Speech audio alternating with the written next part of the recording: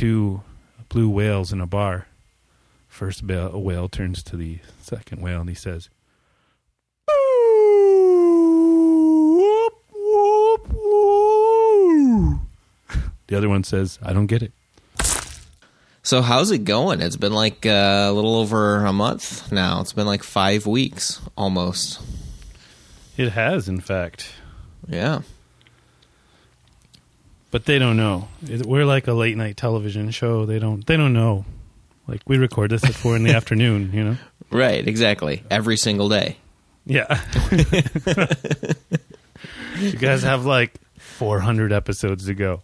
That's right. That's right, exactly. We just release them sporadically because we're using WordPress. Right. There you go. Although like we're not actually using WordPress. But that's okay. Interesting. So Yeah. it's been like you just said, 5 weeks since I've had to set up again. So I'm like watching Adobe Audition and then watching levels on the microphone Oh, sure. Yeah. input. I'm watching it move with you, and I'm like, how's that possible? That's funny. But the Zoom is my audio card, effectively, so I think that's why it's picking you up. Oh, gotcha. So will I be on the recorded track now? Have you kind of switched things around? I wasn't last time. No, you weren't last time, so... Oh, okay. Interesting. Yeah, I think it did it last time. It's just, like I said, it's been too long. Yeah.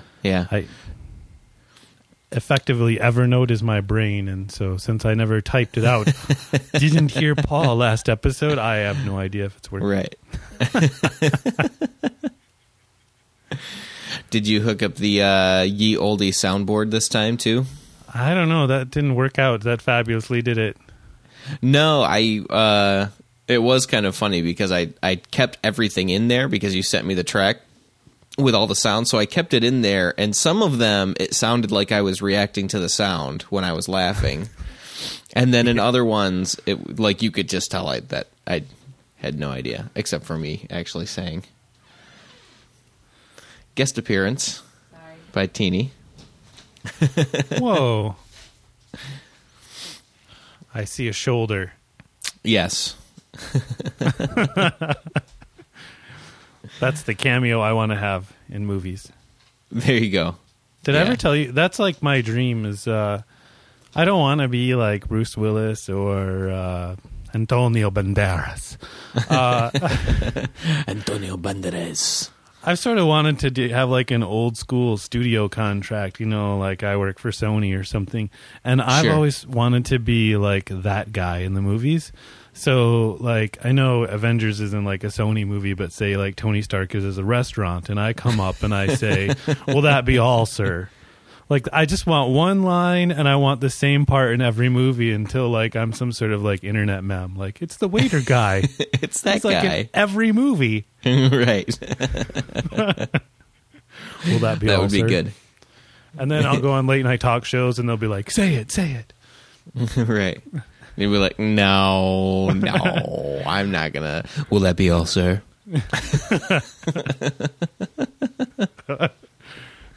the crowd will go wild, and they'll cut to commercial. When my career crash and burns, then like the article in Variety will be like 6 months later. It'll say like, he went from "Will that be all, sir?" to "You want fries with that, sir?"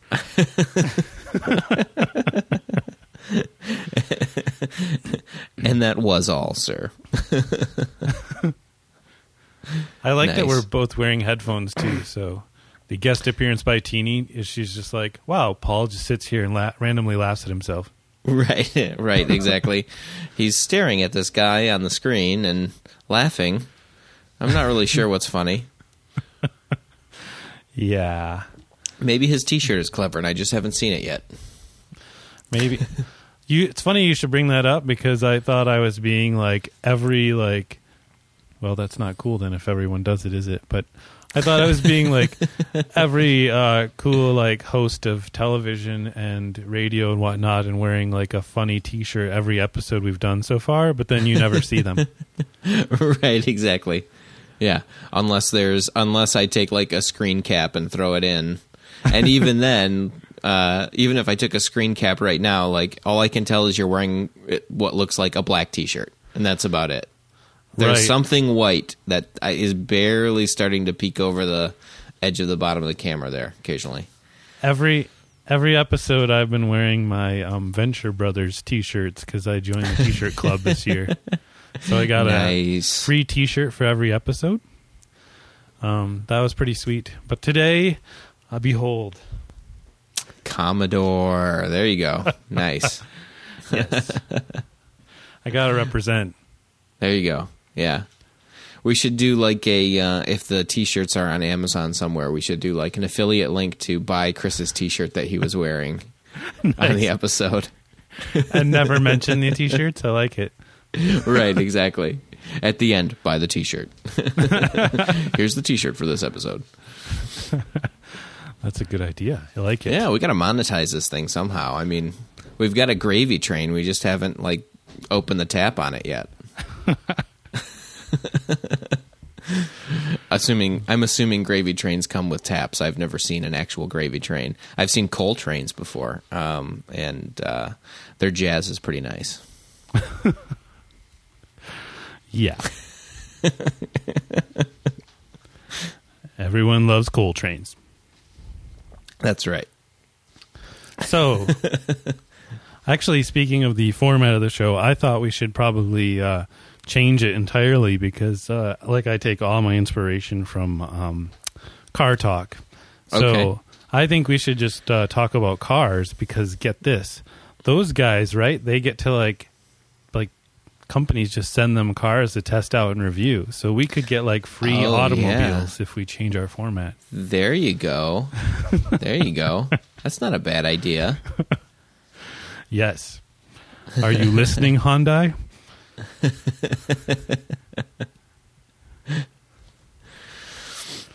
Yeah, that would be good. That would be good. So I currently drive two GM vehicles. And I would be willing to stay in the GM family if I never had to pay for another GM car. And I'm currently walking, so, I mean, I just think that's the way to go, unless you can convince me otherwise. You're right, exactly. Bentley. You're right, this is better than walking. Something about the cowhide. It feels better when I'm sitting in it rather than walking on it. Sure. No, I think that's a good idea. That's a good idea. We'll have to come back next 2 weeks from now with car reviews. Yeah, there you go. Of some kind. And until cars we didn't actually drive because they didn't give them to us. I was going to say, or because my moral compass is a little more corrupt, I'll just steal cars and review them. You're like asking me questions. I'm like, well, I didn't get to test the radio per se because I had to get out of that car because the owner was coming. But I like these. Like, we should do like, Skype is mobile. I'll just hook the microphone up to my phone and we'll just do mobile like reviews of cars. Okay, I gotta go. The owner's here. Right. You get to hear like this is punches. The longest review yet. we got 3 miles down the street. One thing I have to say for the new Chevy Malibu is that it's very difficult to hotwire, so it's going to have a great anti-theft system. Right. Yeah. OnStar found me, everybody. I'm sorry. I'm going to have to leave. The wretched OnStar. That's right. I am actually a paying OnStar subscriber right now on the Equinox, and every month I see the bill and I'm like, did I really use it? And every month I'm like, well, I use that app that starts my car sometimes. Is that tied in with OnStar then? Is it like bundled? Yeah, that's part of. Yeah, you can't use that app unless you pay for OnStar. Nice. Because like that's how it uses OnStar's whatever radio system, which not to get too under the hood of OnStar, but really is like a 2G cell network, basically. I think it runs over like Sprint or Verizon or something like that, some kind of contract that they have with them. So, which is why every OnStar car also has a phone number, and you can use it to make calls if you want to. Like if you forgot your cell phone, you could use the car as your phone for a little while. How do you lift it to your head? Sorry, that was... You think those phablets are crazy. Dude, just listen. I have to make this call quick because I'm holding my car. It's very heavy. Right. Precisely. I really wish I had gone with a compact SUV. Oy. Why is the OnStar beeping? Don't answer it. It's my mom.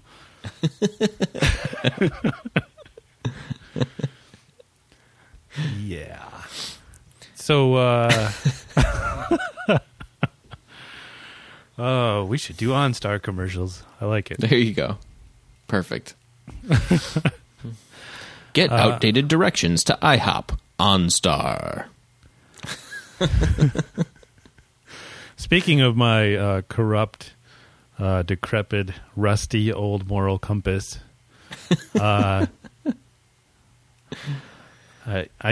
wanted to clarify that I speak for myself, and not Paul, who has like a basically a real high tech GPS system for his morality. So I just wanted to mention that we discussed last episode getting red shirts, and somehow I've acquired it. Nice. And I've started reading it. And, okay. Good. Yes. I thought about, passing it along, but I look at you and I say, that guy likes books. He's not a device reader. As much as you like gadgets, I don't think you like reading on them. I don't know why that is. Really? So I have tons and tons of paperback books. This is true. I have not bought a new one in 2 years, maybe 3 years, and I've mostly been buying stuff through the Kindle app. Oh. Because I'm trying to, not through the Kindle app because Apple won't let them do that, I guess, but on Amazon, and then it gets wirelessly delivered to my Kindle app. So I don't have a Kindle, but I'm in that ecosystem because I feel like unless Apple does something crazy with iBooks, it's not really. I don't feel like iBooks is going to necessarily be there all that long. I don't know why that is. Like, they've done fine with the iTunes store. I just don't get the sense that iBooks is like a really big thing for them. And Apple, over time, tends to put bullets in the heads of things that aren't big for them. I'm kind of waiting for them to be like, and here's the new Apple TV. It doesn't exist. Bye. So, yeah, right. You know. Yeah, I'm actually thinking of getting a Chromecast for everyone for Christmas, but since they're not listening, It's okay. It's so cheap. Like, how could you go wrong, just to try it? Right. It is really interesting that I've read some things on Chromecast that, it doesn't work with your remote. I bet it works with your remote, but, you have to use a computer or your phone or your tablet to control it, which is kind of cool, but at the same time, I find that sort of clunky with Netflix right now, so. Right, sure. But, whatever.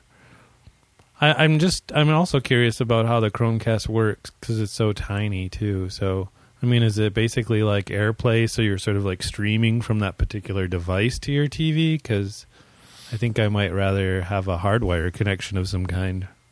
But yeah, I've been using Mavericks, which has better support for AirPlay in it. You can do the extend your desktop thing, and I don't know if I just didn't notice it before or if I consciously ignored it before or what, but the delay between when you're like moving a window around and when you actually see it move around on an AirPlay device, I'm sure it's the kind of thing that depends on whatever network you're using too, but the delay is just so much that it's like, okay, I couldn't really use like an AirPlay TV as truly a second monitor if I was doing real work. Like in a meeting setting where I'm trying to show 10 people this other web page, it's fine.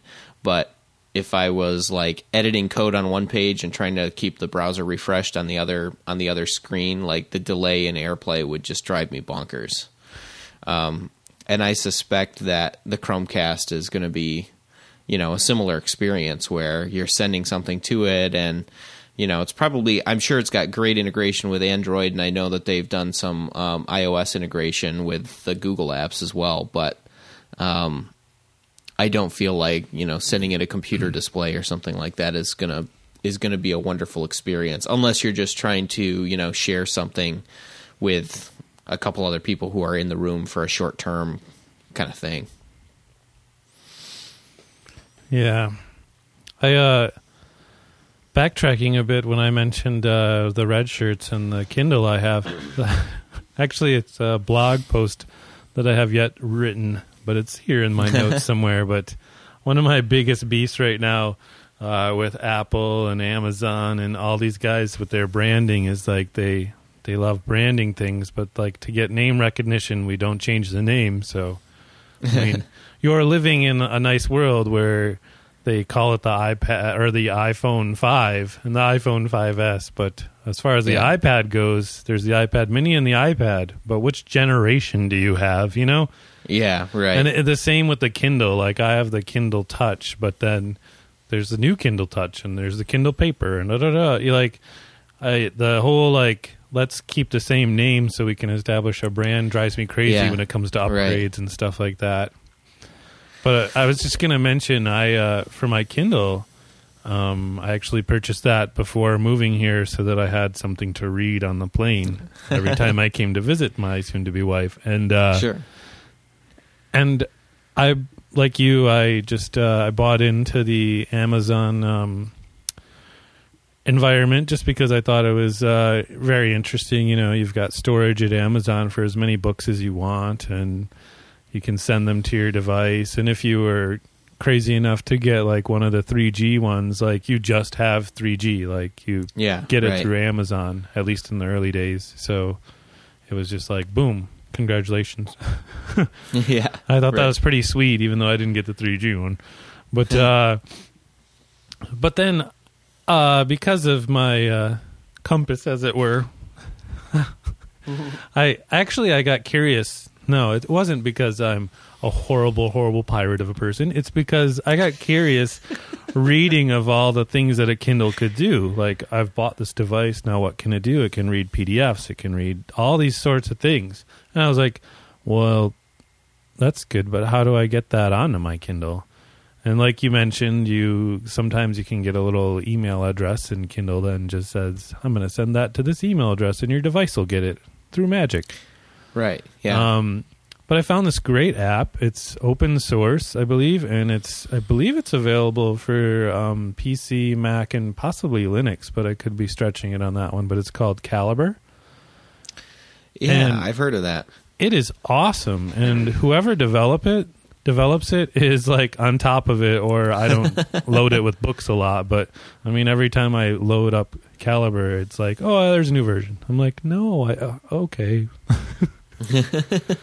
But I mean, it's so slick. It just works. Like, it just recognizes my Kindle, and I can send it to device, and it's got a bunch of functionality that you may not need, but could come in handy. Like, say if you got yourself ebook and you needed to convert it to a format that the Kindle like Amazon's .mobi or whatever. Sure, yeah. It converts formats. You can read the book or preview it in the application, so it works like the Kindle app on the Mac or the PC. And even one time I did convert a book, actually from Cory Doctorow of boingboing.net. I like a lot of his books, and his books are always free.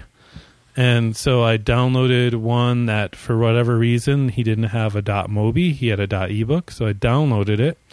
I converted it through the application, loaded it to my Kindle, started reading it, and for whatever reason in the code, something got messed up. So instead of line breaks in between paragraphs, it said like the name of the book by Cory Doctorow, like in every line break.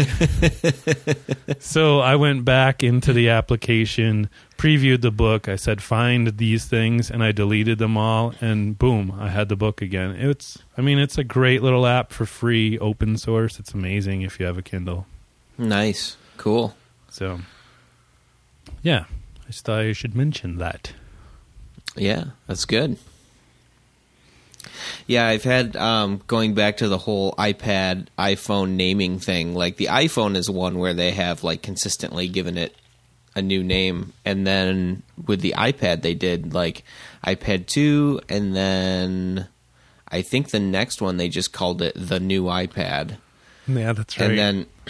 And then they revved it like 6 months later after the phone. And that was, they never called it the iPad 4, but it was like the iPad 4th generation. Like you said, like nobody really realizes this. The new one comes out and still fighting that cold a little bit for whatever reason. But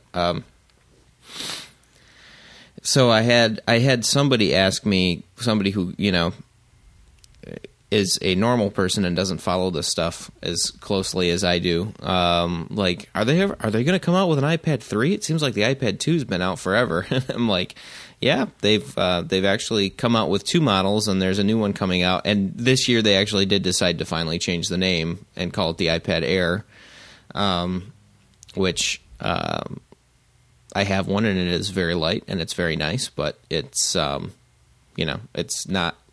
Aside from the fact that it's light, it's probably no different than the one, you know, than the generation before it. And it's really only different from the iPad 2 in that it has the Retina display, and it is that much lighter than the iPad 2 even. But beyond that, you know, it's going to run iOS 7 faster than the iPad 2, but that's really the only difference. So I think they're kind of hitting a point where it's like,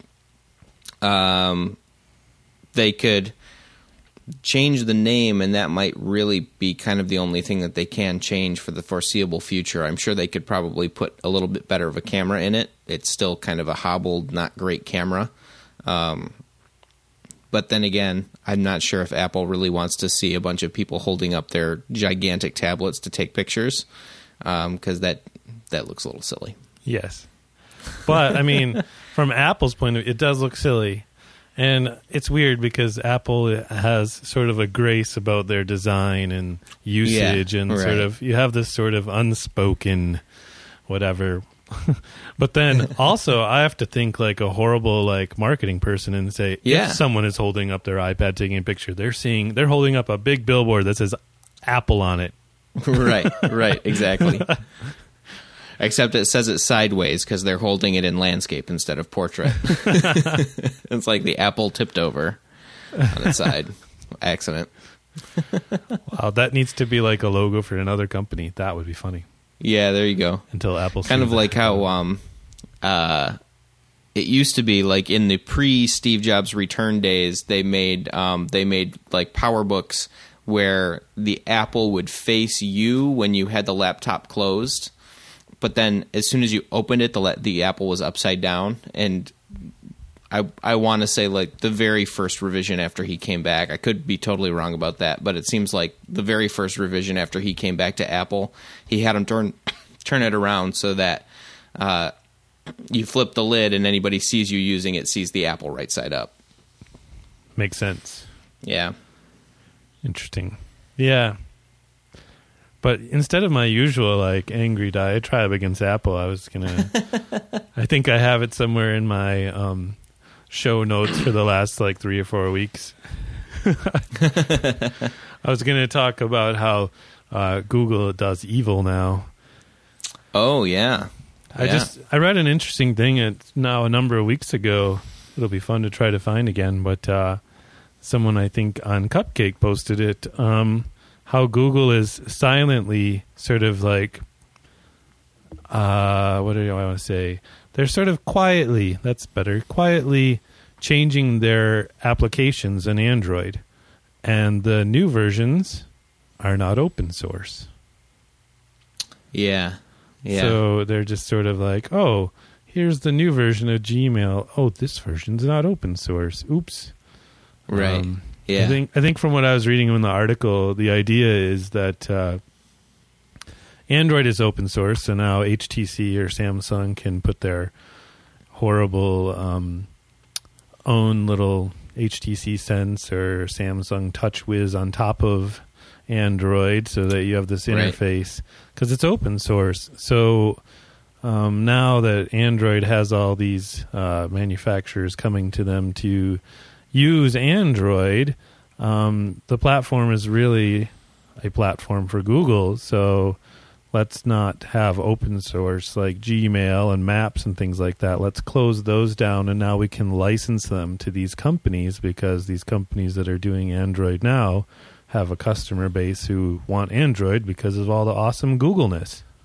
Right. So that's the speculation or the truth behind these new closed apps. I think it's kind of interesting. Kind of too bad, really, but... Yeah, there was an article, I think it was this summer, about how Android, especially in the more recent versions, but even as far back as like 2.1 and 2.2 had had started kind of taking, not really taking core components out of the operating system, but taking like basically making this giant app called Play Services or something along those lines.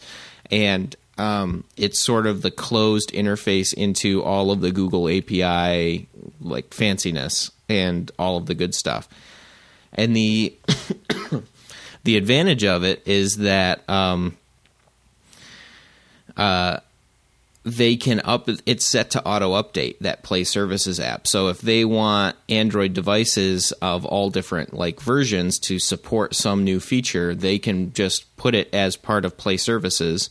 And even though that's not really like, if you disable that app, most of your Google apps are just going to stop working almost entirely. Like the Play Store isn't going to work anymore because it doesn't have permissions to do what it needs to do anymore because Play Services has been turned off. But yeah, like you say, that's it's a closed app, and B, it's a Trojan horse in the sense that if it's enabled, it's also going to keep itself auto updated, and it's going to be pushing Google's stuff into your phone on a regular basis. Yeah, it is. It's an interesting way to put it. It is a Trojan horse the way that's designed. They made me mad because it was probably before the summer actually, when they really started hammering Google Now out to people. And I can't say that it's probably a bad feature. It's just not something I'm interested in. When I'm in Michigan, I used to live there, but I could just ask Paul here like where somewhere nice to eat would be instead of my phone.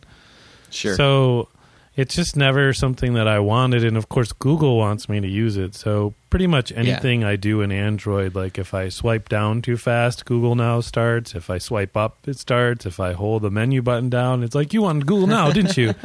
Right. To the point where when I updated my ROM once, there's a great, what's it called? I think it's called Aroma. Someone built this installation engine called Aroma. I'm assuming it's open source. And so then you can sort of batch install a bunch of things. And so when it comes to installing the Google apps, like people will just say, here's the whole package, just grab Mail and all these things. And I started grabbing the Aroma package, and then you can check which ones you want and you don't want. And I said, look, I don't want Google Now. I'm done. And so I uploaded that to my ROM and started using my ROM. I was super happy. Until one day I'm like, hey, where's the little microphone so that I can talk instead of like type text? Oh, yeah. It's packaged into the Google Now search feature. So it's all packaged under the search app now. So it's like, oh, if you don't want to search anything, then go ahead and not install that. It's like, thanks, Google. Right. I'm just going to install Bing on my phone. Yeah. Bing. I love it. Microsoft Bing. Yes. It's funny. I remember it was probably a year or more, like quite a long time ago, where Google actually figured out that Bing was actually using Google to do searches. I remember it was like a little sort of a oops, where Bing was actually going and like crawling Google and then like giving people results for Bing, and then right. I just thought of it again the other day because my father-in-law was talking about how now I'm getting it, how amazing Google Translate was, because he has got some. He went to visit some distant cousins in France recently, reconnect with some old family, and so now he's corresponding with them, and so now he's using Google Translate to help with his rusty French, and so he's like, it's so amazing, it's like does it in real time, and he's like, I think Bing can do it too, I think, and I started laughing. I was like, I bet it's using Google again. Like, right, exactly. It'll be great when like Google monetizes like Translate. Yeah. You're like, I want to translate this, and then it's like, that person said that it is very warm in France right now, and also you should enjoy Google Maps if you plan to go anywhere in France. Right, exactly. You should install Google Maps on your iPhone. It's really better than Apple Maps. Kids cheating with Google Translate in their Spanish homework. Cindy went to the farm and she used Google Maps to get there. That's not in the book. That's not in the that's weird.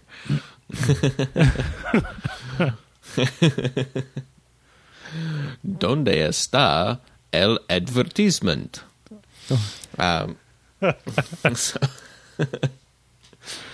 ¿Dónde está? You just made me think of a comedian who was...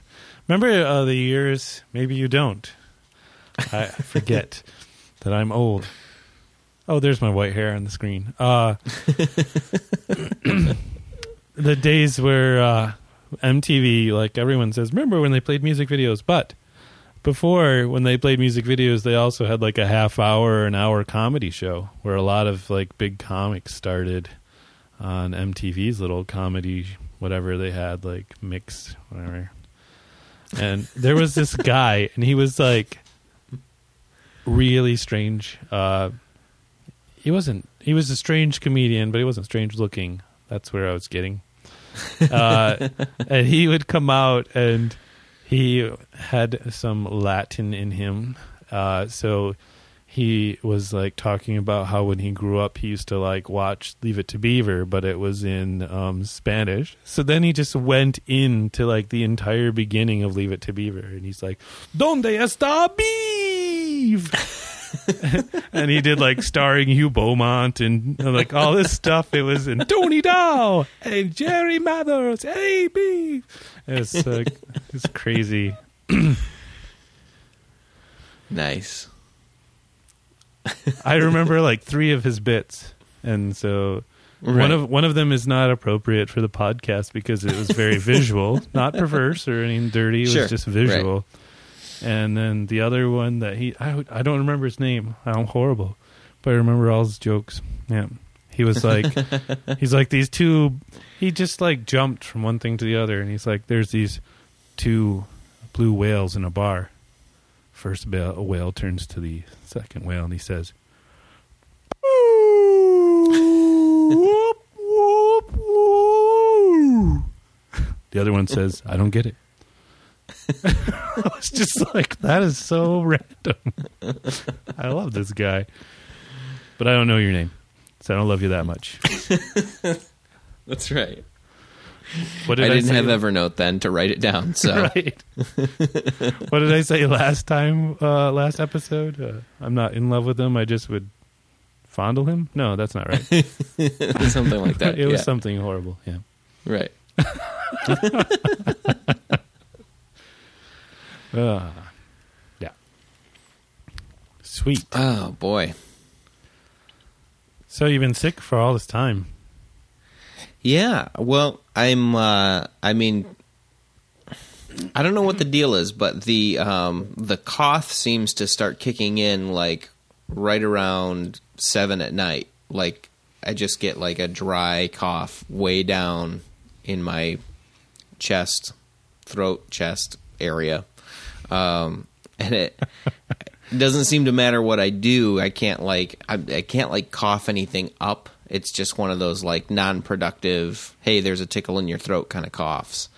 And that has been sticking around for whatever reason. But I've been like, I haven't missed any work for the entire thing, because during the day I can just like pop an Advil cold and sinus, and it pretty much takes care of the symptoms pretty reliably. But then I get into the evening and I get this like just tickle cough that has not gone away in 4 weeks now, which is really annoying. Have you thought about crossing the international date line? Now the cough is at work time, and you're like, I can't come into work, I'm sick. And then the evenings, you're having fun with your children and your wife. Yeah, there you go. We'll just move to like Sri Lanka or something like that. It'll work out perfect. Like, Sri Lanka? Yeah. Sri Lanka. Is it even Sri Lanka anymore? I always get confused. Maybe it's Siam that I'm thinking of, that like is now a different, like Myanmar or something. I don't know. Yeah, Myanmar or something different. Yeah, right? Yeah. I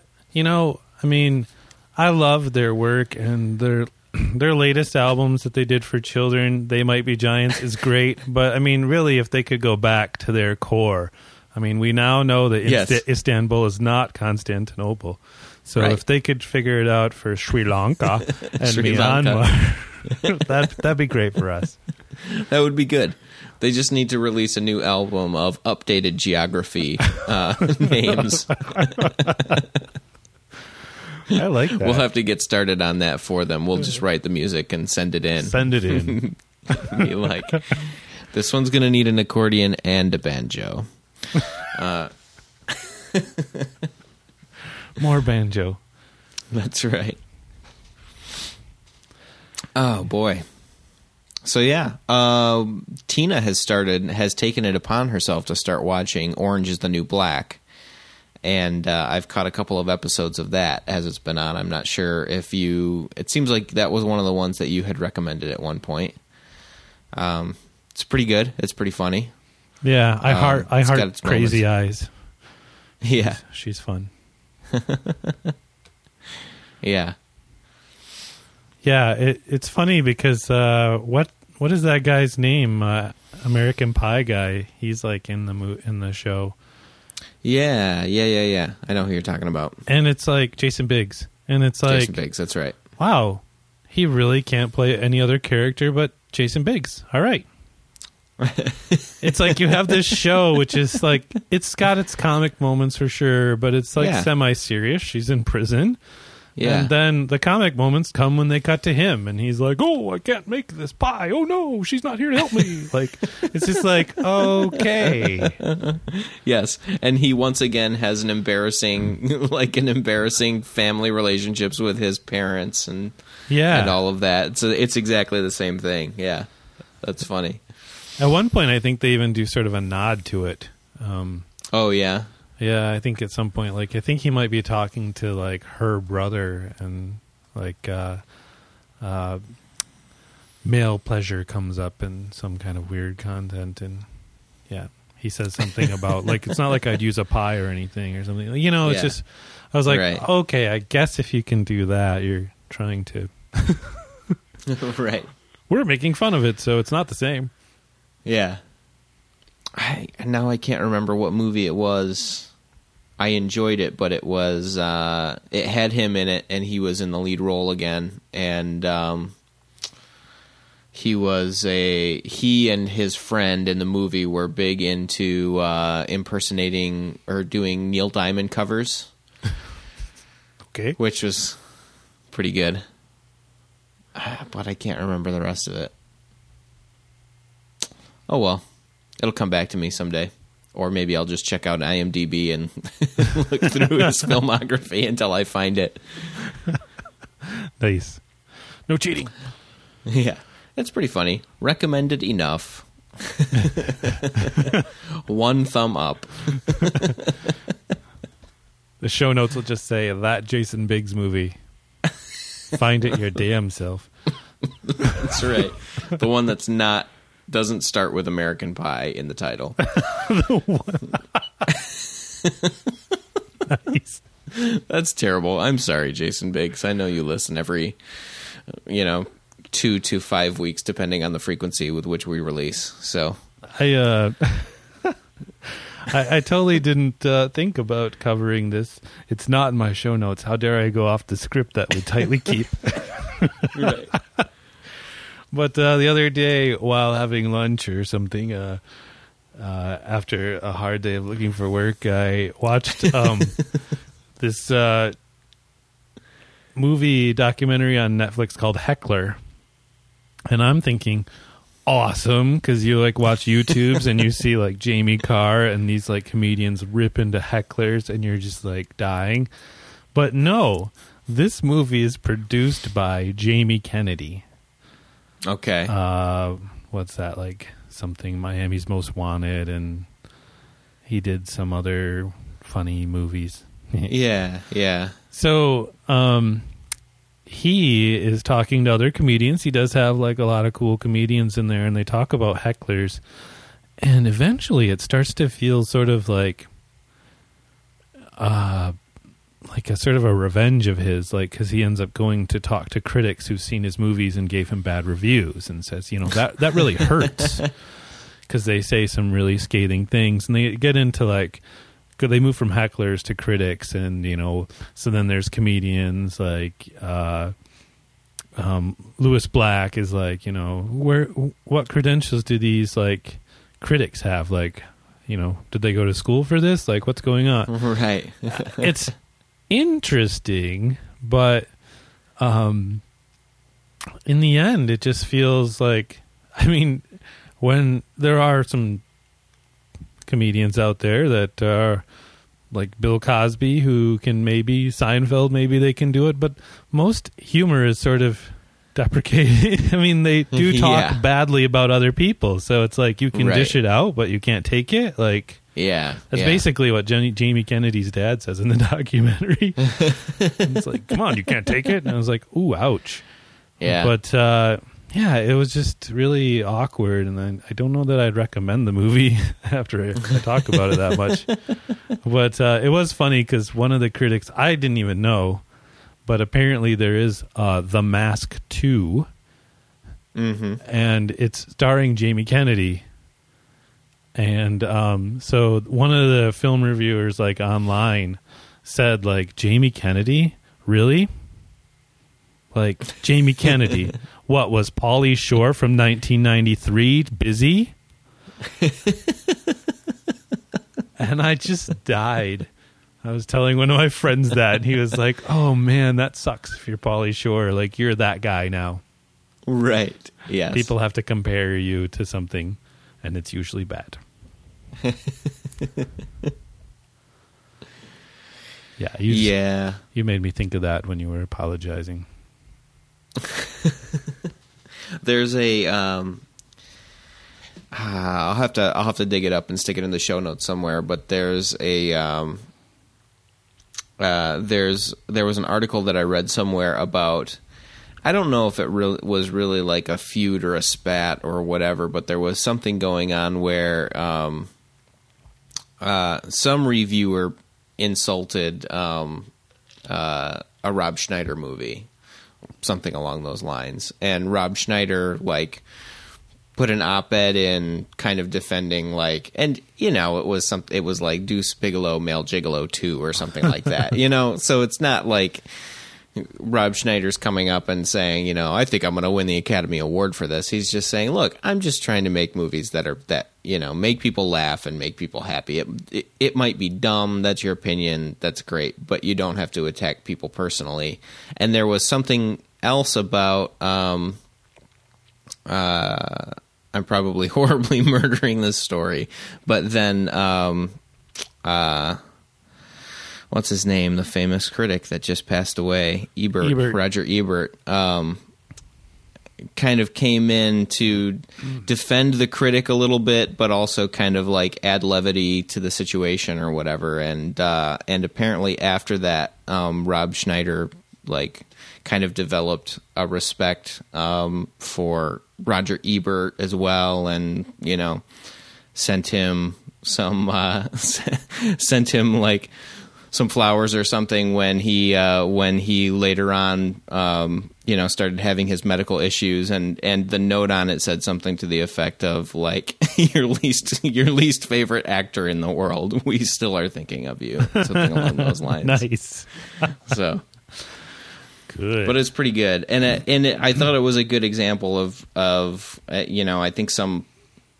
I do think if you're going to work in that industry, you have to have, especially as a comedian, you have to have a sense of humility about, who you are, what you do, and what level, what playing field you're at. Because, most comedians do not get to be Jerry Seinfeld or Bill Cosby or even like, Jim Gaffigan, where everybody loves him, and if anything, the deprecation is deprecation at their own expense and not usually at the expense of others, and it's pretty generally universally recognized good comedy. I think that's just you have to have that mindset, like I've got to put the critics aside and away, and like you said, it's really fun to see them rip into a heckler when they're doing stand-up and a heckler kind of like pops up. But in terms of like professional criticism where there are words in print somewhere, I think you got to either decide to just put that away or or respond to it with as much class and dignity as you possibly can. Is really the only solution to that. Otherwise, you're just going to create more drama, and it's going to turn into a spiral. Oh, totally. Of Miley Cyrus proportions. A wrecking ball of Yes. Right. So, yeah. It's interesting, like, the gentleman who owns, like, the Comedy Store, the big place where people start and develop and everything, get big, he had said, one kind of what you just said about comedians and hecklers in that context and not critics. And then he said, and of course, when you go out, I mean, a lot of the good comedians have like 5 or 6 things like keyed up. So if someone starts to heckle them, you're in trouble. And, but Jamie Kennedy had a bunch of clips of people who were not so cool. Apparently there's a gentleman who like had a guitar, so he plays like funny songs or whatever and does his comedy. Sure. And he flipped out. It was like in the early 2000s or 90s at someone and went into the audience and hit the person with his guitar. Wow. That's not keeping it cool or no, not being at all. the bigger person. So then he goes back up to the mic and he's like, I'm really sorry about that disruption, everyone. But, he was asking for it. And the whole audience was like, no. And he didn't deserve that. And he's like, okay, show's over. And he stalked off stage.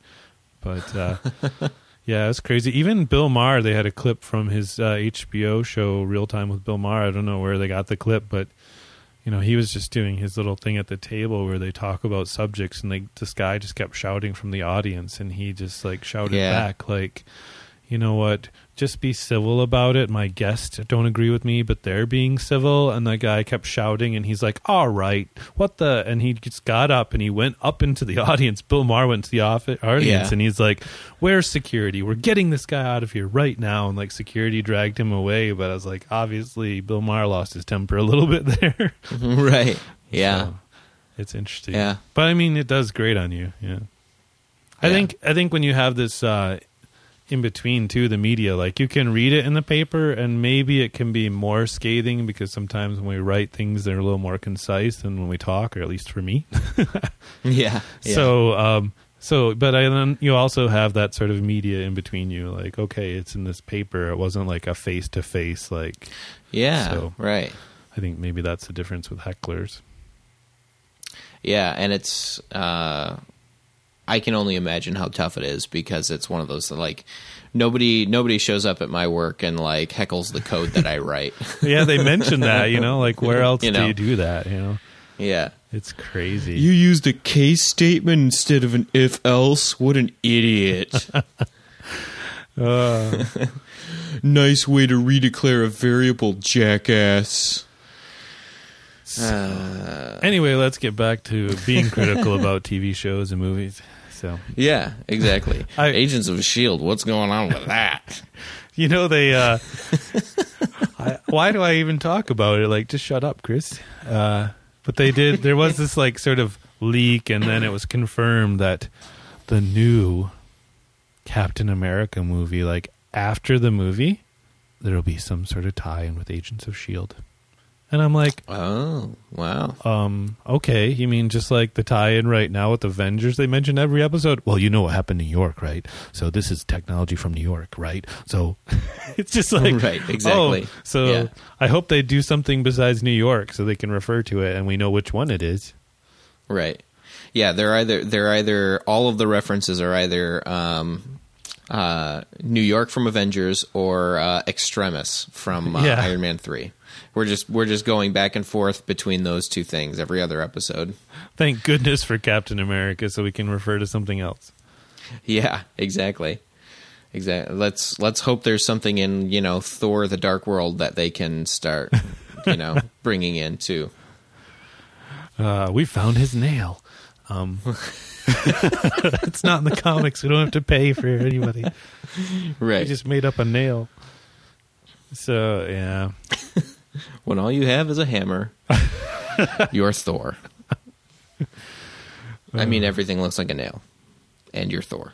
I haven't actually... I think I would go see that. The first movie I didn't watch, and I didn't watch, and I didn't watch, and it like came to Netflix, and I said, "Oh, okay, I'll give it a try."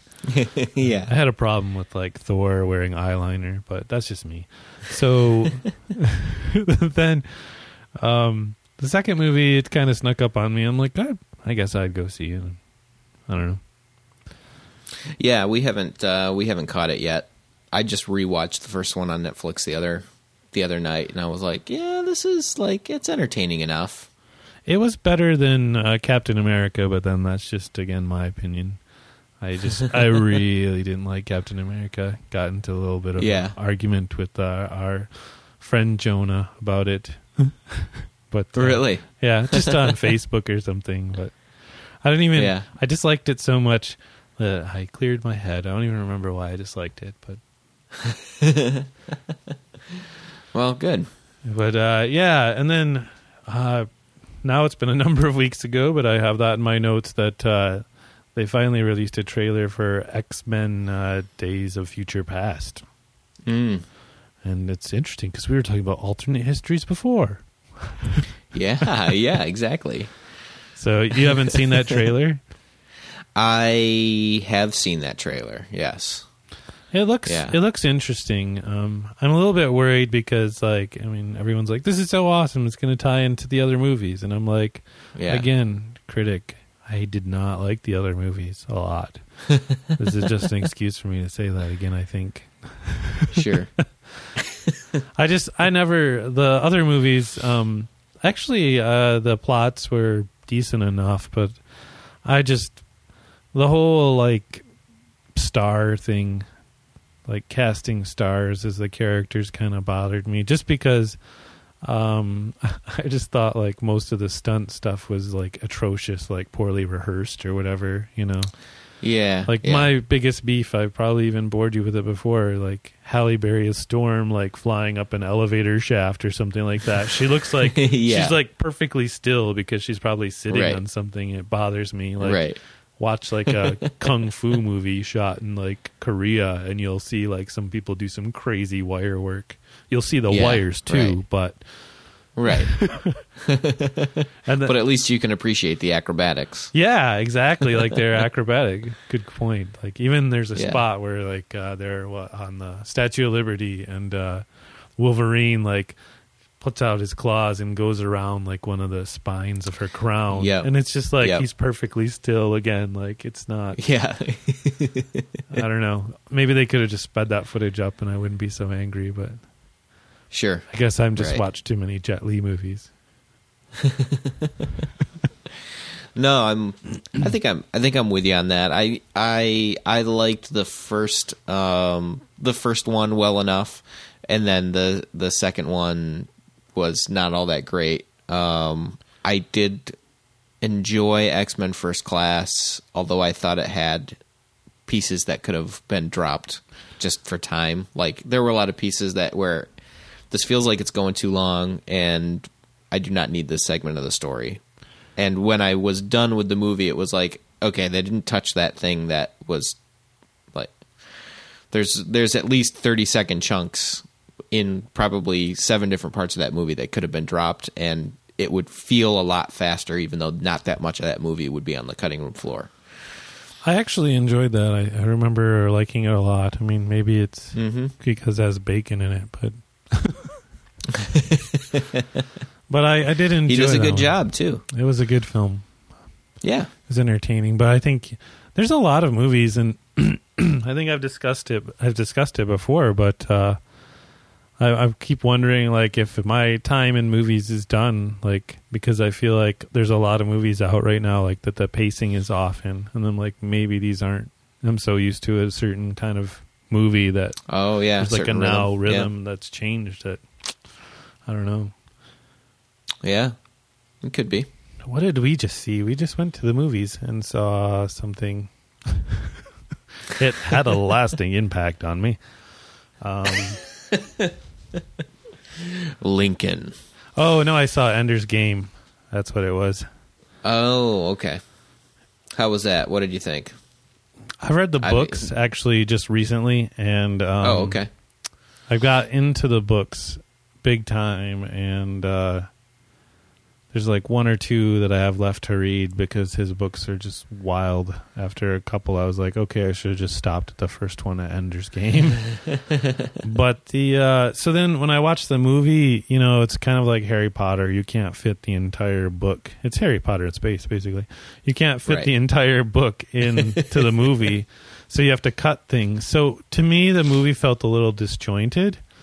And I thought, that's because I've read the books, right? So I'm looking for these scenes and they're gone. But my wife felt the same way. And then I thought, okay, it wasn't just me then. It's just, again, I think it was editing and pacing, like something was off. And my wife, she also says, like, there's points in the movie where they're like, the alien invasion is coming. We certainly need Enders soon. Like, they'll be here in like 28 days. And then...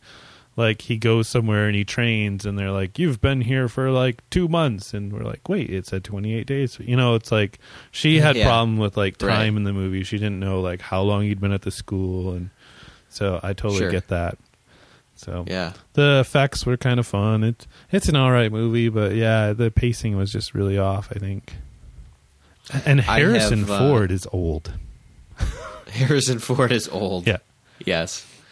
I remember thinking this in the Indiana Jones movie that we shall not speak its name, and and I was like, yeah.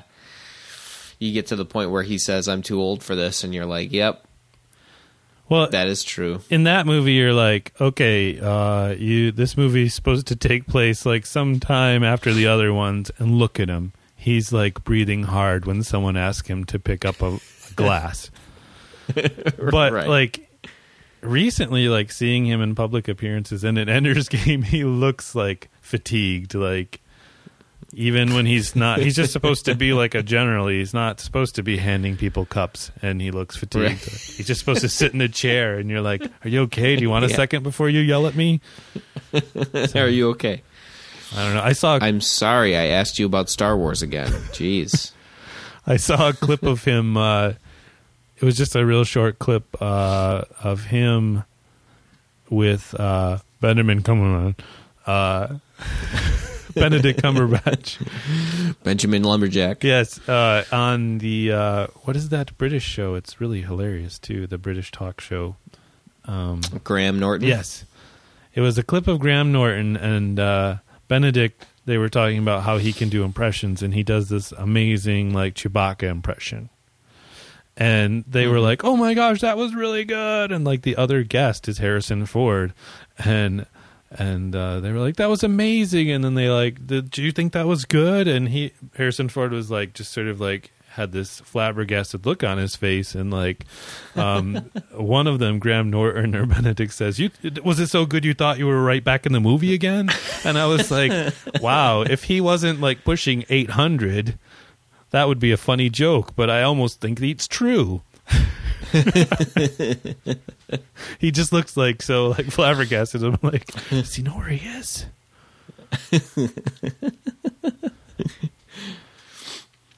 I like the ones with him on Jimmy Kimmel, and Jimmy Kimmel's always trying to reunite with him with Chewbacca. Nice. And he's got some grudge against Chewbacca now for some reason, as like the gag. It's just funny. Nice. It's the funny part of Jimmy Kimmel. Oh yeah. There was an announcement recently too, so we have to talk Star Trek. Oh. It's rumored that Joe Cornish will direct Star Trek 3 instead of JJ. Ah, okay. The comments, and I'm sorry, I just remembered them, so I didn't write down your name, sir. But the comments on the article I read said, maybe we'll actually get to see the bridge this time instead of flare. I was like, oh, that's pretty funny.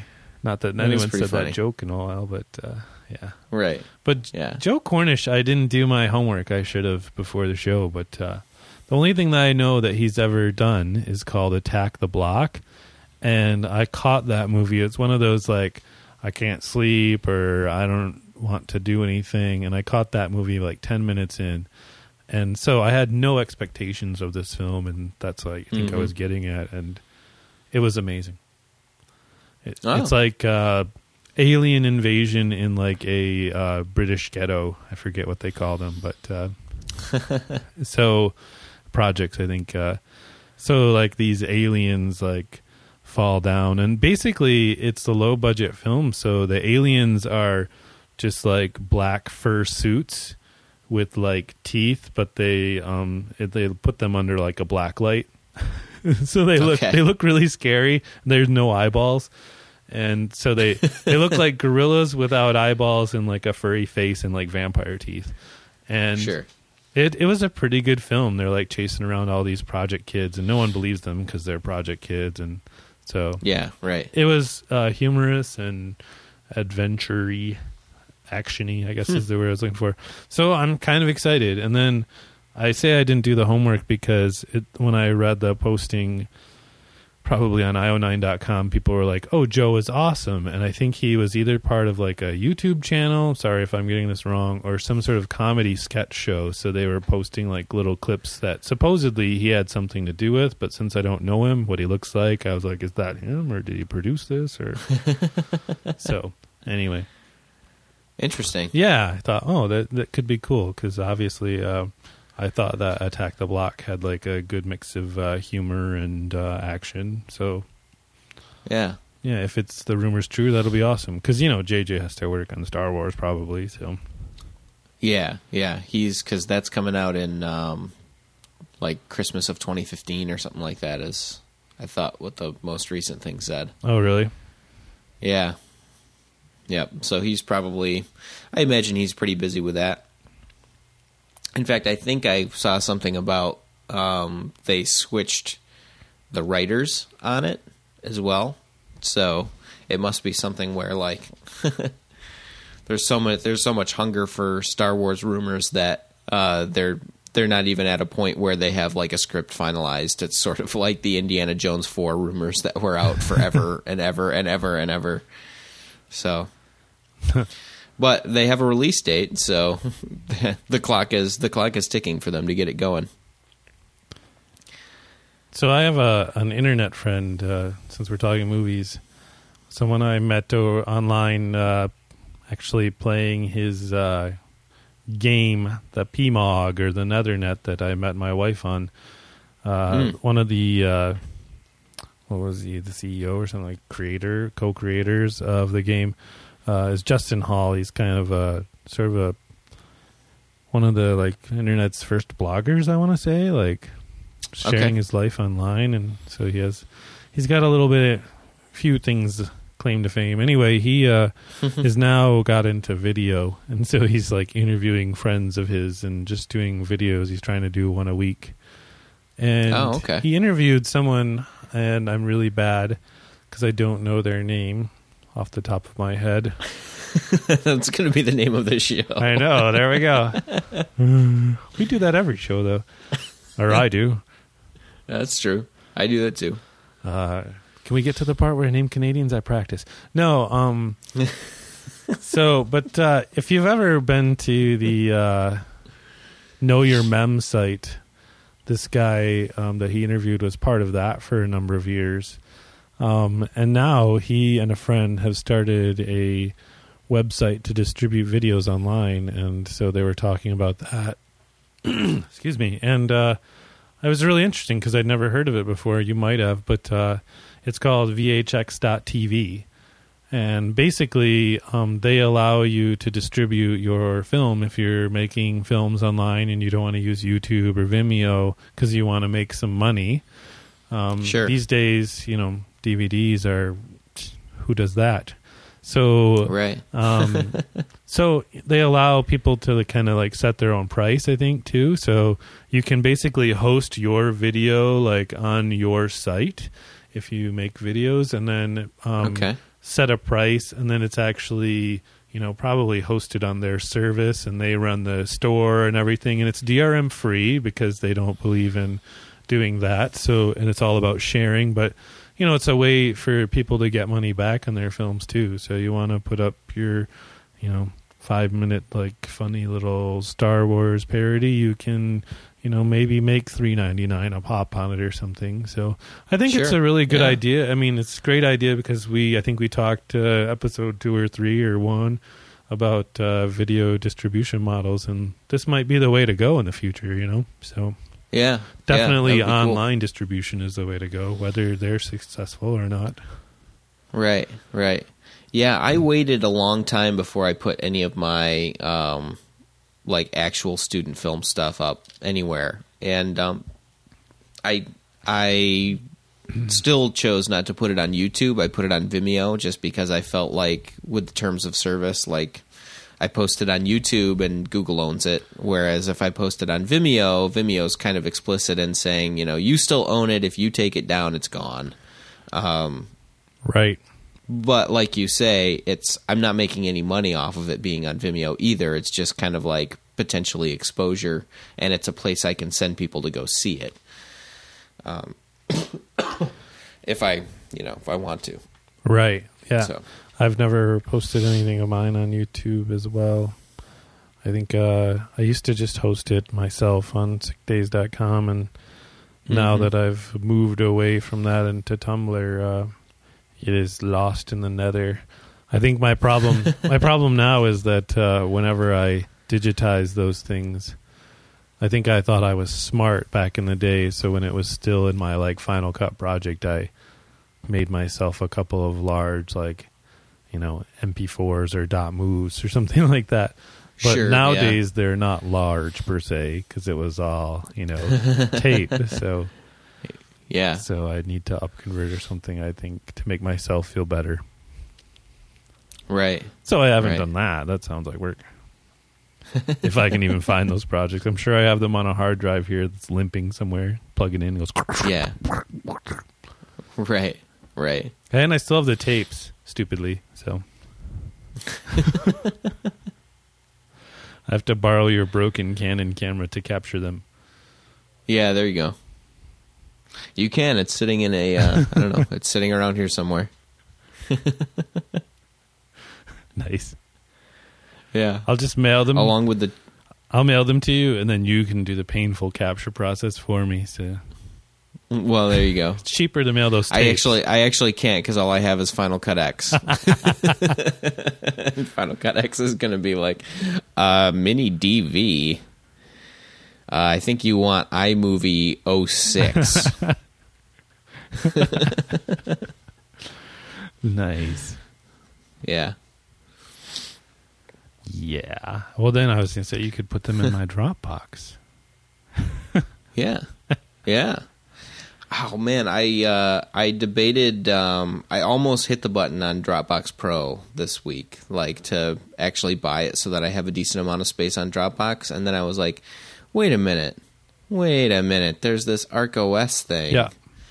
And maybe I could play with that instead. Because I've also been debating getting one of those transporters, like file transporter things. And then it's like, well, now I could stick a hard drive on it and have as much room on the cloud as I want.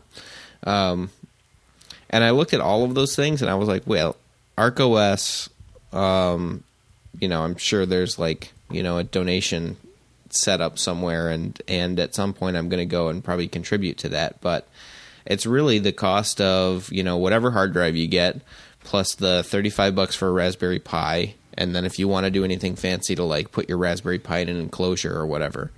So I'm getting a Raspberry Pi, and I'm going to start experimenting with that as soon as all that stuff comes. So I'll tell you, one of my concerns with ArcOS was that is the Raspberry Pi, right? So, I mean, if I start using this heavy, I've never used Raspberry Pi, so is this going to be a sufficient hardware?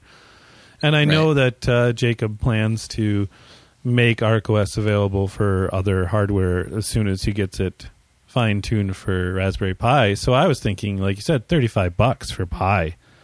Like, even if I buy it and use ArcOS for like 6 months and decide I don't like it, I've got a Raspberry Pi that I can do something else funky with, Like, sure, right. So I'm super excited. He does have a funding page set up. I just brought it up because you made me curious, because I did donate to him. And when I donated, I was probably like number 70, and now he's got 430 backers. He's nice. 22 days left, and he's 45% complete with his goal. All right. But since he set it up on the ArcOS site, we'll put in the show notes. So he set it up similar to a Kickstarter. So if you wanted to, you don't even have to get yourself a case, Paul. He has a level where you can pay $50. You get a sticker, an SD card with ArcOS on it, and a special edition ArcOS Raspberry Pi case. Wow, sweet. So you can be a captain. So you just bring your own Pi. Yeah, you can be a captain at $75 and get like a cool T-shirt. So, yeah. Yeah, he's got various levels, kind of like a... Yeah, Kickstarter. a typical Kickstarter. So kind of, it's pretty sweet. Yeah, I meant to tweet myself out again about this, just because, hey, 22 days left and tweeting for a good cause, that kind of a thing. Yeah, exactly. So I'm definitely planning on playing with that in the future, because it's just like, the cost, like you said, even if I end up getting it and I don't like it, the worst thing that is going to happen is, well, I'll have an extra hard drive lying around that I can use for something else, and I'll have a Raspberry Pi that I can use for something else. So, that would be great. And if it does work, it was not that much investment, and I actually own it instead of paying, a subscription to somebody like Dropbox for really not that much space anymore. Yeah, so. I paid for Dropbox when I moved here because I thought I might be doing a lot more work back with people in Michigan. So I was like, I need that space. I just got to have it. So I justified it as a business expense, and I just had to pay for it again. And it's not a bad thing, but yeah, the problem with Dropbox for me is it's just like any other hard drive. Like, I tend to put things in there and forget about them. So then, now you've got to get more space or go through it. And when you're working with clients, you're like, okay, this file's like 3 months old, but as soon as I delete it, they're going to email me and be like, hey, I thought that was always there. So, yeah, so I'm a little bit worried about that. Speaking of Dropbox, I have in my notes. I have in my notes, have you ever heard of Frenzy? Frenzy, I have not heard of. I actually I totally what do you want to say? I was going to say Bogart. I don't even know where that word gets in my brain. I totally Bogarted this. I totally stole it from the Lifehacker podcast, but that was 3 weeks ago now. We're not competing with them. That's right. But they were talking about... Please buy us. Yeah. They were talking about Frenzy, and it's apparently this social network sort of app that you can install, and it uses Dropbox. So think of it like IM, basically, but it's supposedly the basic concept of Frenzy is now you have like your own personal social network, so you're kind of getting your own data back because it saves in your Dropbox. So if you and I are friends and we're both using Dropbox and Frenzy, like I can say, hey, Paul, check out this video into Frenzy, and it puts it into the Dropbox file that I'm assuming we're sharing somehow. And then you get to see it, and then your answers. So it's kind of like back to the old days of like, say, like a private forum, or I'm sure like what you and the rest of the coders use at the office, the old school IRC. So it's kind of like your own private channel to share things on with whoever friends you choose. So I thought it was kind of neat, but we're totally into this like sharing world these days where if I'm going to post something, I'm going to post it for everyone. But right. I don't know. I thought it would be kind of cool, you know, if you had like a select group of friends or like the guys in the office. But, and again, it's, I think the other benefit too is you don't always have to be online, right? So sure. It'll just be in the Dropbox and you can see responses. But I thought it was an interesting idea for an app, especially I kind of wondering because we are so like immersed in social networks, like at what point does the blowback come? And then people start going back to these older websites where it's just like you're sharing with specific people in a specific group rather than everyone. Right. So I was reading sort of a similar concept. There was a post that Dave Weiner has up on scripting.com. I think earlier today it was, and I think he posted it yesterday, but it was still like the top post on his little, thoughts blog that he puts together there. But he's been on this thing where he's been releasing little apps through his company, Small Picture. The primary app that he ended up coming out with was called Fargo, and the idea behind Fargo is it's an outliner because, of course, it's Dave Weiner and outliners are his thing. But he, the thing with Fargo is that it links with your Dropbox, and all your outlines it saves into your Dropbox, and then you can open them up. They become OPML files, which is a XML standard, and you can use them with other tools, like a lot of podcast apps. If you export your feed list, it exports an OPML file of all of your subscriptions that other podcast readers can then open up, so that you could like sync your subscription list or subscribe to a subscription list, that kind of thing. So it's sort of he's talking about now this new class of apps where there really isn't.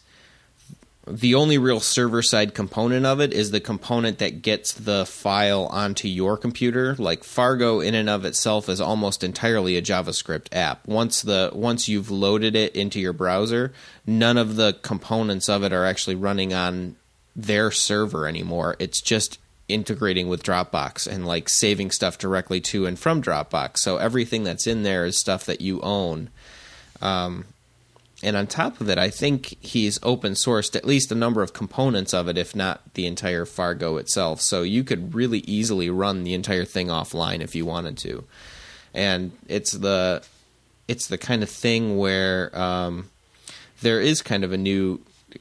Amazon's doing something similar with I think S3 or AWS, where there's a true JavaScript API, so you no longer need a server to kind of send your requests to, and that server talks to S3 and back again. You can let JavaScript. You could write an app where the server really doesn't do anything except serve the JavaScript to the browser. And once the JavaScript is in the browser, it can talk to S3 all on its own.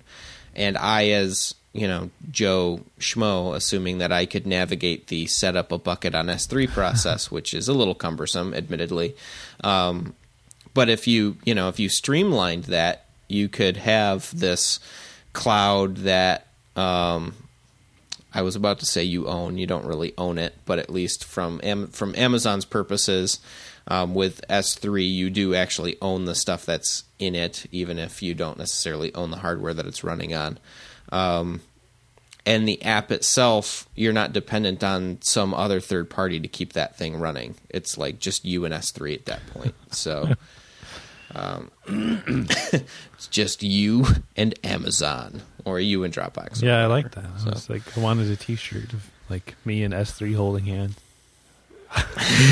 Me and S3. Maybe like we can make a little song like My Buddy, but it's my S3. My S3 and me. My storage, my cloud, my cloud. Nice. Now you're riffing. Wherever you go, it's accessible on iOS and Android. It doesn't work. You just reminded me, okay. I saw an article and I skipped over it about someone was talking about how to use like Glacier effectively as like a backup of some kind. Oh, and yeah. I was like, well, yeah, I've always been kind of interested in Glacier, but they had like a real world application rather than just backups. So I should find that and read it. That's really the only thing that I have heard people potentially, as a use for Glacier is just like, I'll stick my backups there and then hope I never need them. Right, because it takes forever to get them back. Yeah, Glacier speeds. Yeah. Yes. Right. Yeah, but I thought it was some other way to use it daily, and I was like, what? How could you do that? You can store emails from your wife, mother on Glacier. I was going to read it, but I haven't downloaded yet. Sorry. That's a use for Glacier. There you go. They stuck it on a tape in a warehouse somewhere. That's the Glacier. Top men are going to find it. Top men. That's the new advertising campaign for Glacier. Yeah, it's got that Glacier name. We could market it that way. But I say we use the warehouse from Indiana Jones. This is where your stuff is kept. We don't know where it is, but it could be next to the Holy Grail. How cool is that?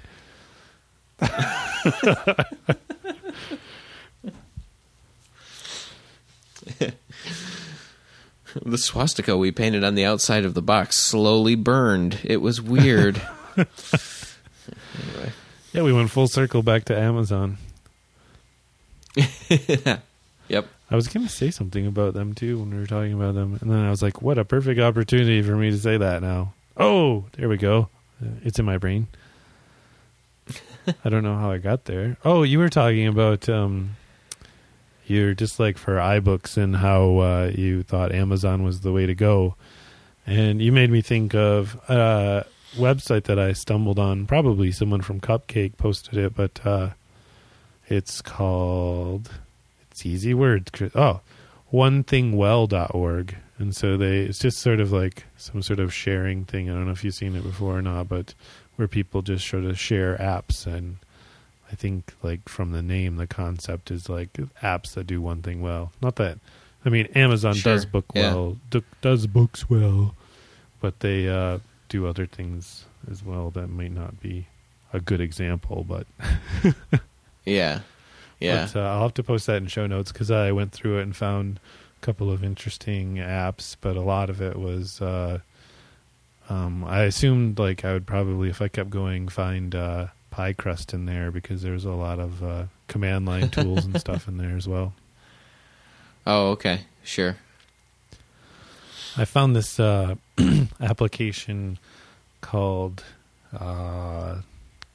Tubble Me or something like that. It's basically a play on Tumblr. It's like a application for Tumblr on the Mac so that you're not actually going to the website because we all have to have applications for things. But I'm interested in it. I do like Tumblr, and I don't have a problem with their interface. But for some reason, and I suppose I should try Safari, but for some reason in Chrome, whenever I click the HTML button when I'm writing something in Tumblr, it switches over to HTML, shows me the code, and then when I go to copy paste like code in from like YouTube or something, it doesn't show up. And I click the HTML button in frustration, and now it's on the text side.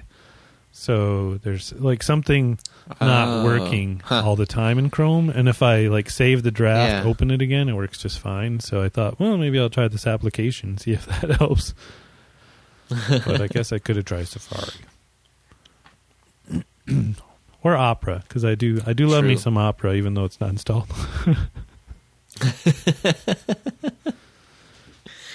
I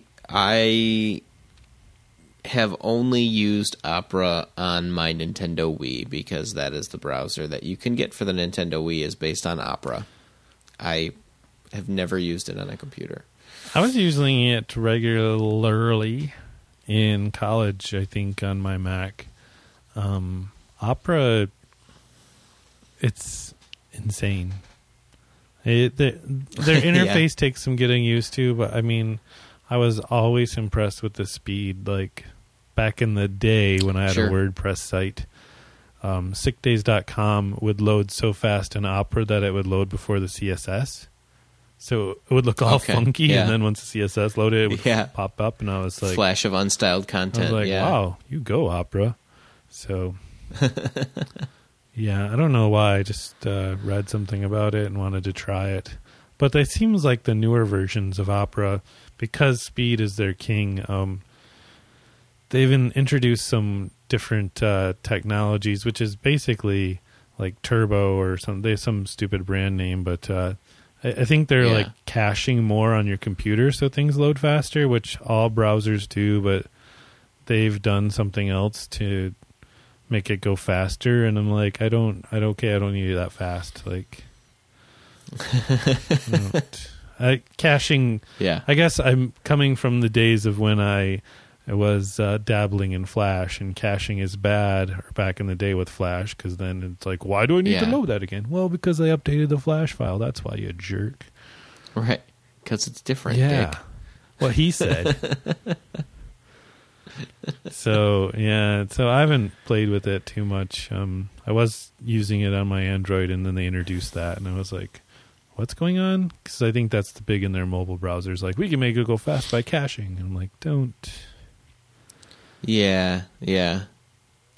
Well, and it seemed like on the mobile browser too, they're doing something funky where like they're proxying all of your traffic through their stuff, and then they're caching it on their server to try to make it faster to the browser. Maybe that's what it is. Maybe I'm getting it wrong.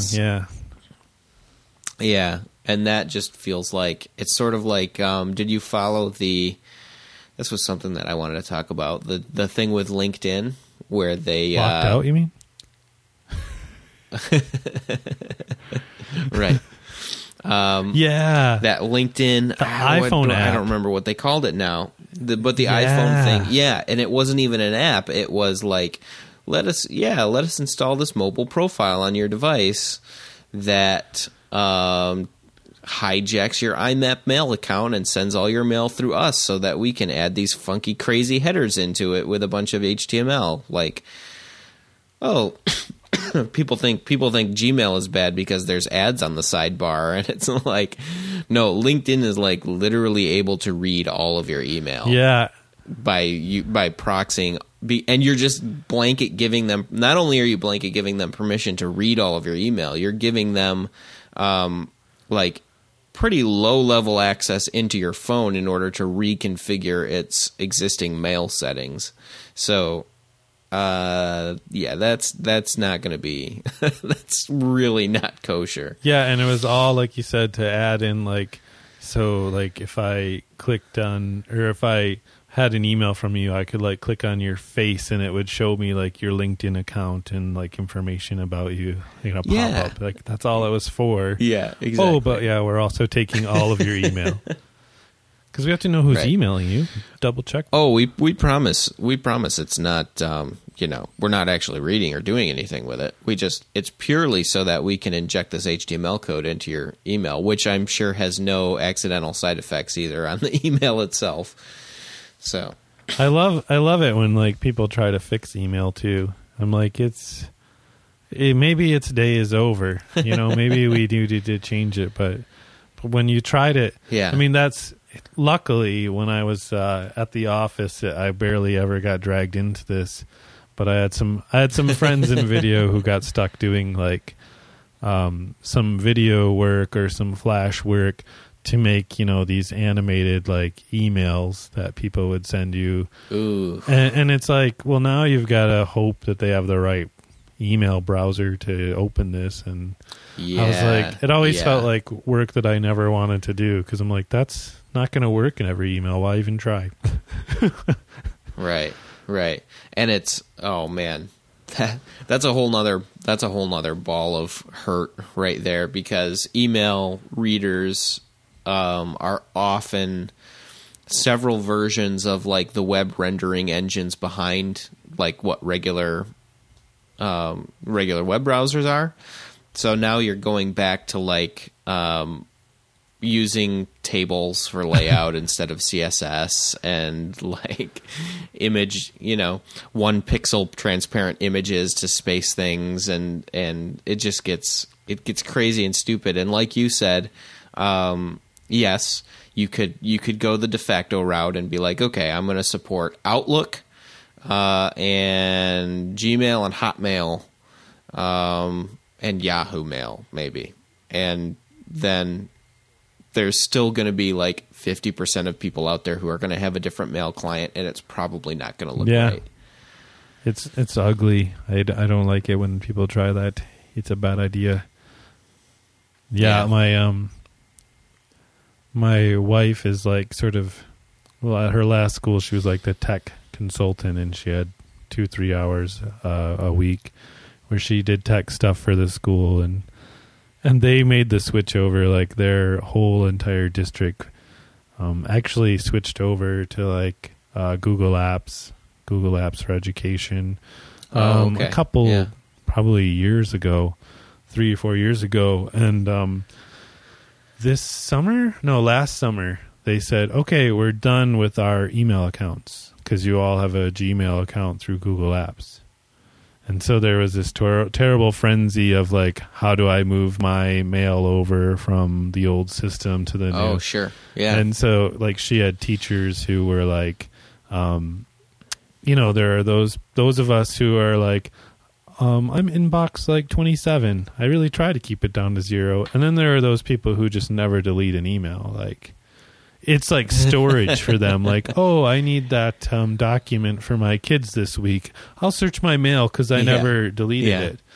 And so they were like freaking out, some of those teachers. And then, and then she had one person who was really frustrated with Gmail because she always put like a quotation and a cute like signature in Outlook. And so she was like, I don't know how to do that. It's really frustrating. I hate it. It's just ugly and boring. And I was just like, I don't think I've ever seen one of those signatures before because I don't use Outlook. I never have. It's like, right, exactly. You're like been out of shape because you can't make the email look pretty. And I'm like, if you've ever sent me an email, I've never seen it. Think about that for a while. Yeah. I regularly get email from a client that has this like it's kind of it looks like a capital letter J in it, and except that it looks like the J has like a bit of a descender to it, like it's not quite lined up correctly. And I'm like, based on the context, I'm like, maybe this is some kind of a weird emoticon where she's trying to show a smiley face. Well, I was right and wrong at the same time, because as it turned out, it's something that in the Windows character set, like the Windows 1252 character Right. set or whatever. That's exactly what it is. It is a smiley face in an icon. It's like it's like one of those dingbats fonts, smiley faces. And this person has that as something that they can just insert into their emails. But when I get it using Apple Mail on a Mac, and it's not a Unicode smiley face, it's a Windows character smiley face. So whatever font I'm displaying her emails in, it comes through as this weird like Latin version of a capital letter J.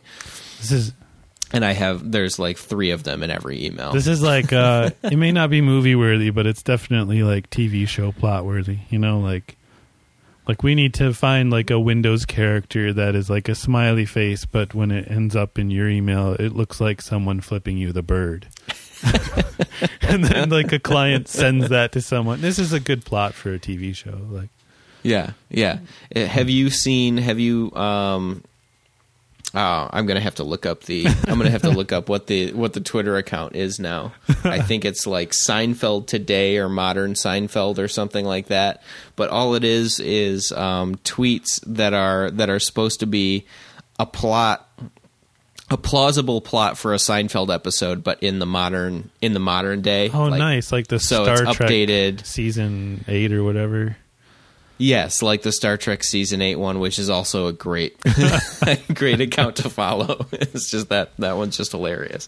The great thing about the Seinfeld one is every one of them that I've seen, I've like, yep, that would exactly be an episode of Seinfeld if Seinfeld were still on right now. They're really, really funny. Oh. But that's the kind of thing that it would be like. George would type up an email and he would put that character in, and then he would never hear from this girl again, right? And he'd be like, "What's going on? I have to get into our computer, Jerry." Nice. It would be. I will have to pull that one up. I definitely will, because that's always fun stuff. Yeah, I'm really sad. Like, I'm such an old person because all I want to do is complain about things that I can't have anymore, right? So, but it's still the Twitter API thing. Like, has been over for so long. It bothers me that like Joe user doesn't know anything anymore. They're just like, oh, my app stopped working. I guess I'll use the Twitter app. Well, there's a story behind that. Yeah. But anyway, right. Well, one of the things that I just got me the other day, and I don't even know how. Where was I? Oh. I was at, if you ever get bored, listeners, you 3 people, you can go to the, archive.org for the Internet Archive. Not only do they have like really cool stuff, but you can use the Wayback Machine, and I was doing a blog post, which may not be up yet, probably not actually. I was lamenting the old days of Sick Days and why I moved away from WordPress to Tumblr. That'll be up soon. But I went to the Wayback Machine on the Internet Archive, and I looked for Sick Days because I was trying to get a time sense thing. And I saw in the sidebar old tweets of mine, and I was like, wow, that's freaking hilarious. And my wife is like next to me working on her Mixbook or something on her computer. And she was like, what's hilarious? I was like, my tweets from before. And she was like, wow, you're not modest or anything. I was like, I'm kind of a big deal. I have many leather-bound books. Yes. So, but there used to be this awesome Twitter app, and I don't even know I'm plugging it because, like I said, it doesn't work anymore, but it was like tweets from you in the past. And so it would just like show you a tweet from you like a year ago, or just like you would follow it as like, so I named my, because you would name your account, I named my account Rerun Days instead of Sick Days, and then it just basically automatically posts like your tweets from last year on that same day. Oh, okay. And so it was just nice to see like where my brain was. I was like, wow, that's crazy. Yeah. I know what I was working on. That's like the now defunct Everpix feature. How they would send you they called it flashbacks, and so Everpix was a service where you would upload all of your photos in kind of for long term storage. It wasn't really, I don't think it was really designed for like sharing the photos with other people, although you could use it for that. But it was more like just upload your entire photo library and we'll hang on to it for you. And they are unfortunately shutting down, but one of the features that they had as part of their service was they could send you an email like on a daily or a weekly basis or something like that called a flashback. And in that email would be like, here's pictures that were taken on this day at various points in your past. So some of them would be like 5 years ago, some of them would be last year, but it would be kind of this cool reminder of like where you've been this time of year. That's cool. At other times in your life, yeah. I like that idea. Sweet. Yeah, it was my idea for a Twitter app, which I'm still considering building, but I'd have to build it for like Cupcake or AppNet. Or App.net, yeah, or all three. Why not? It doesn't work on Twitter. Tokens, just right. It doesn't work on Twitter. Once Twitter runs out of tokens, you can just get it somewhere else. But my thought for it was going to be an app called something like Just Thoughts or something like that, and I would throw away any tweets that have like an @reply, or they start with an @reply, or even they have another handle in them at all, and any that have links or photos attached to them, and it would only show you tweets from people you're following where it's like literally a sentence, something that they thought or said on Twitter with no additional linkage to it. Which is kind of funny because it's the opposite of the idea of a microblog, which is like, let me share this thing nope, this is just thoughts. This is something that came from your brain, and I'm only going to show one on the screen at a time with like a fancy background or something. I like it. Because it's just like a quote then. Yeah. Just quotes of your friends, and then you would have the option to like retweet them, and that's it. That's the entire app. You can't write a tweet in it. It's just going to share stuff with you.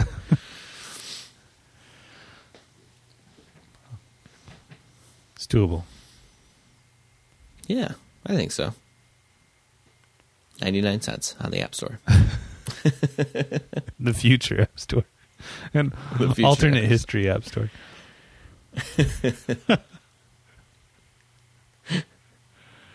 Yeah. I'm trying to remember, man. I'm still stuck on myself because, hey, me. It was like, I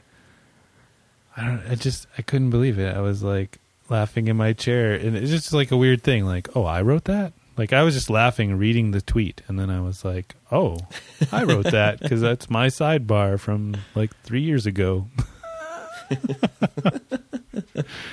It was something horribly mean to the WNBA, so.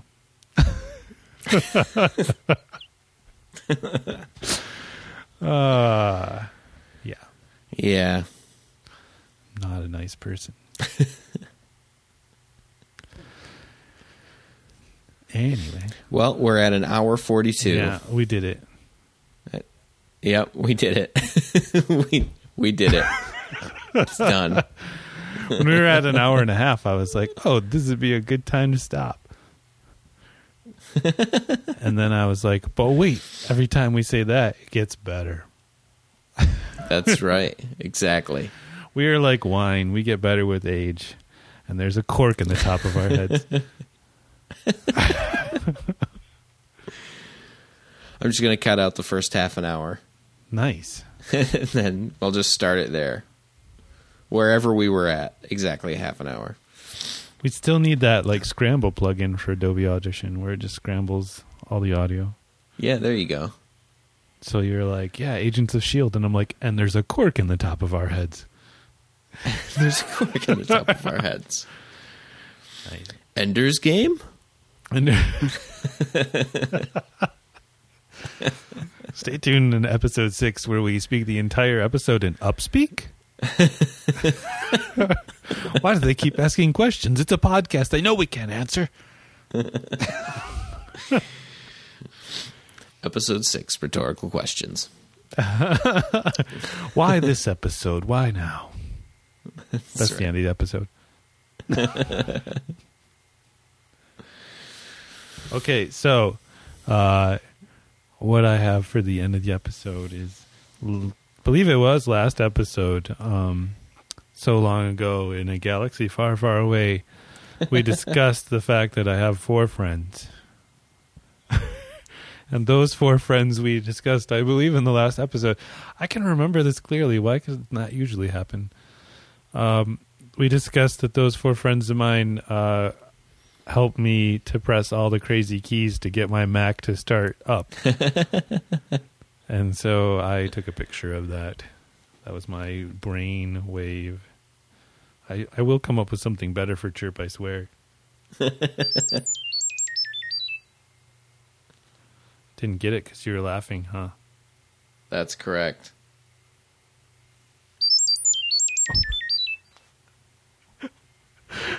I did it quickly that time and your phone wasn't there. Right. Mark. Oh, there it went. I heard the click that time. There it went. Very nice. Yes. From unknown user. Oh, cool. Yeah. Me and my privacy. Awesome. And that again, chirp.io for the app or the app stores to get it. Those guys actually retweeted me when I said I was using their app on the show. Oh, nice. Or no, that they favorited me. I was like, you should retweet me because then the audience would double.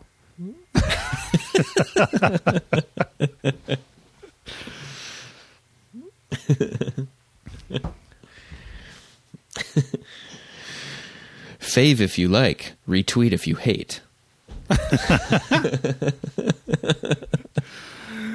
Yes, we are in the modern world. No applause, please. Just retweet. Just retweet. Thank you. Also, contribute to our Kickstarter. Did you see the Kickstarter about or no, it was an Indiegogo campaign to help fund the awesome video he's going to make for his Kickstarter campaign. Awesome.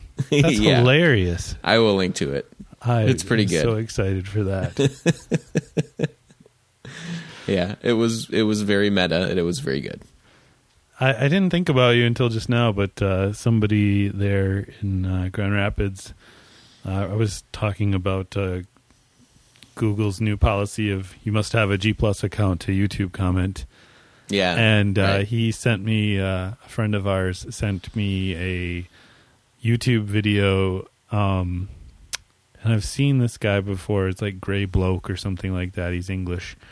And so he does this video where he's like a coder from Google and explaining like why they've changed the comments.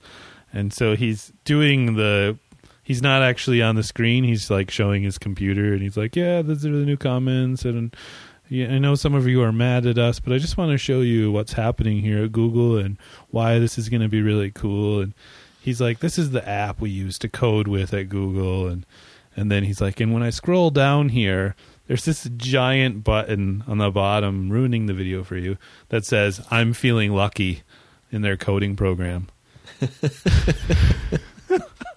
So that explains like all the things you don't like at Google. One of the coders pushed the I'm feeling lucky button. Right. I thought that was pretty good. Nice. You're going to go to work and code that button tomorrow, aren't you? I am.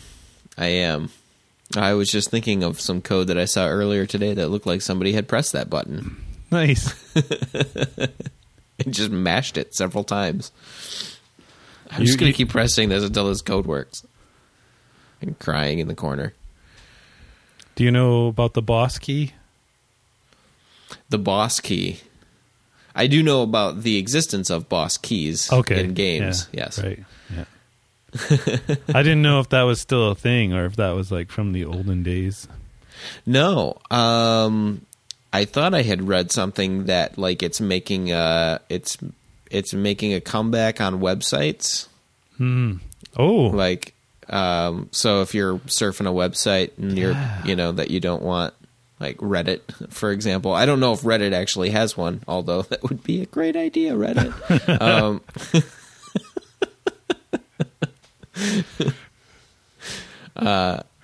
But yeah, you're on a website and you don't want so and so to know that you're reading it. Then you hit the boss key, and like the homepage of the New York Times comes up, which then doesn't show you anything because there's a paywall. Right. But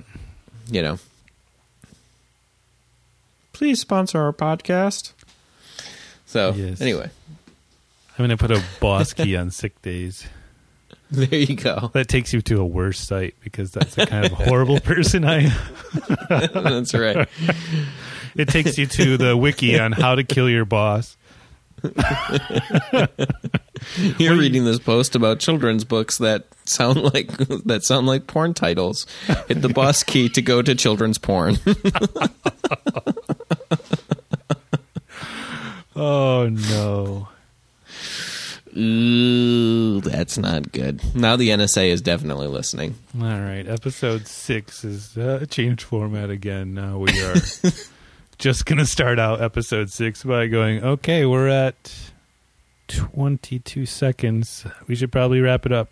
That's right. We'll definitely get under the, over-the-air cellular download limit with an episode like that. Nice. That'll work perfectly. All right. All right. Well, thank you. Get better. I will. Hopefully next time I won't have as many on-air coughs. But, right. Yeah. All right. Or if you're still feeling bad, please feel free to take like NyQuil before the episode. You'll be like, but then Spielberg, Right, exactly. I'm really looking forward to that new start.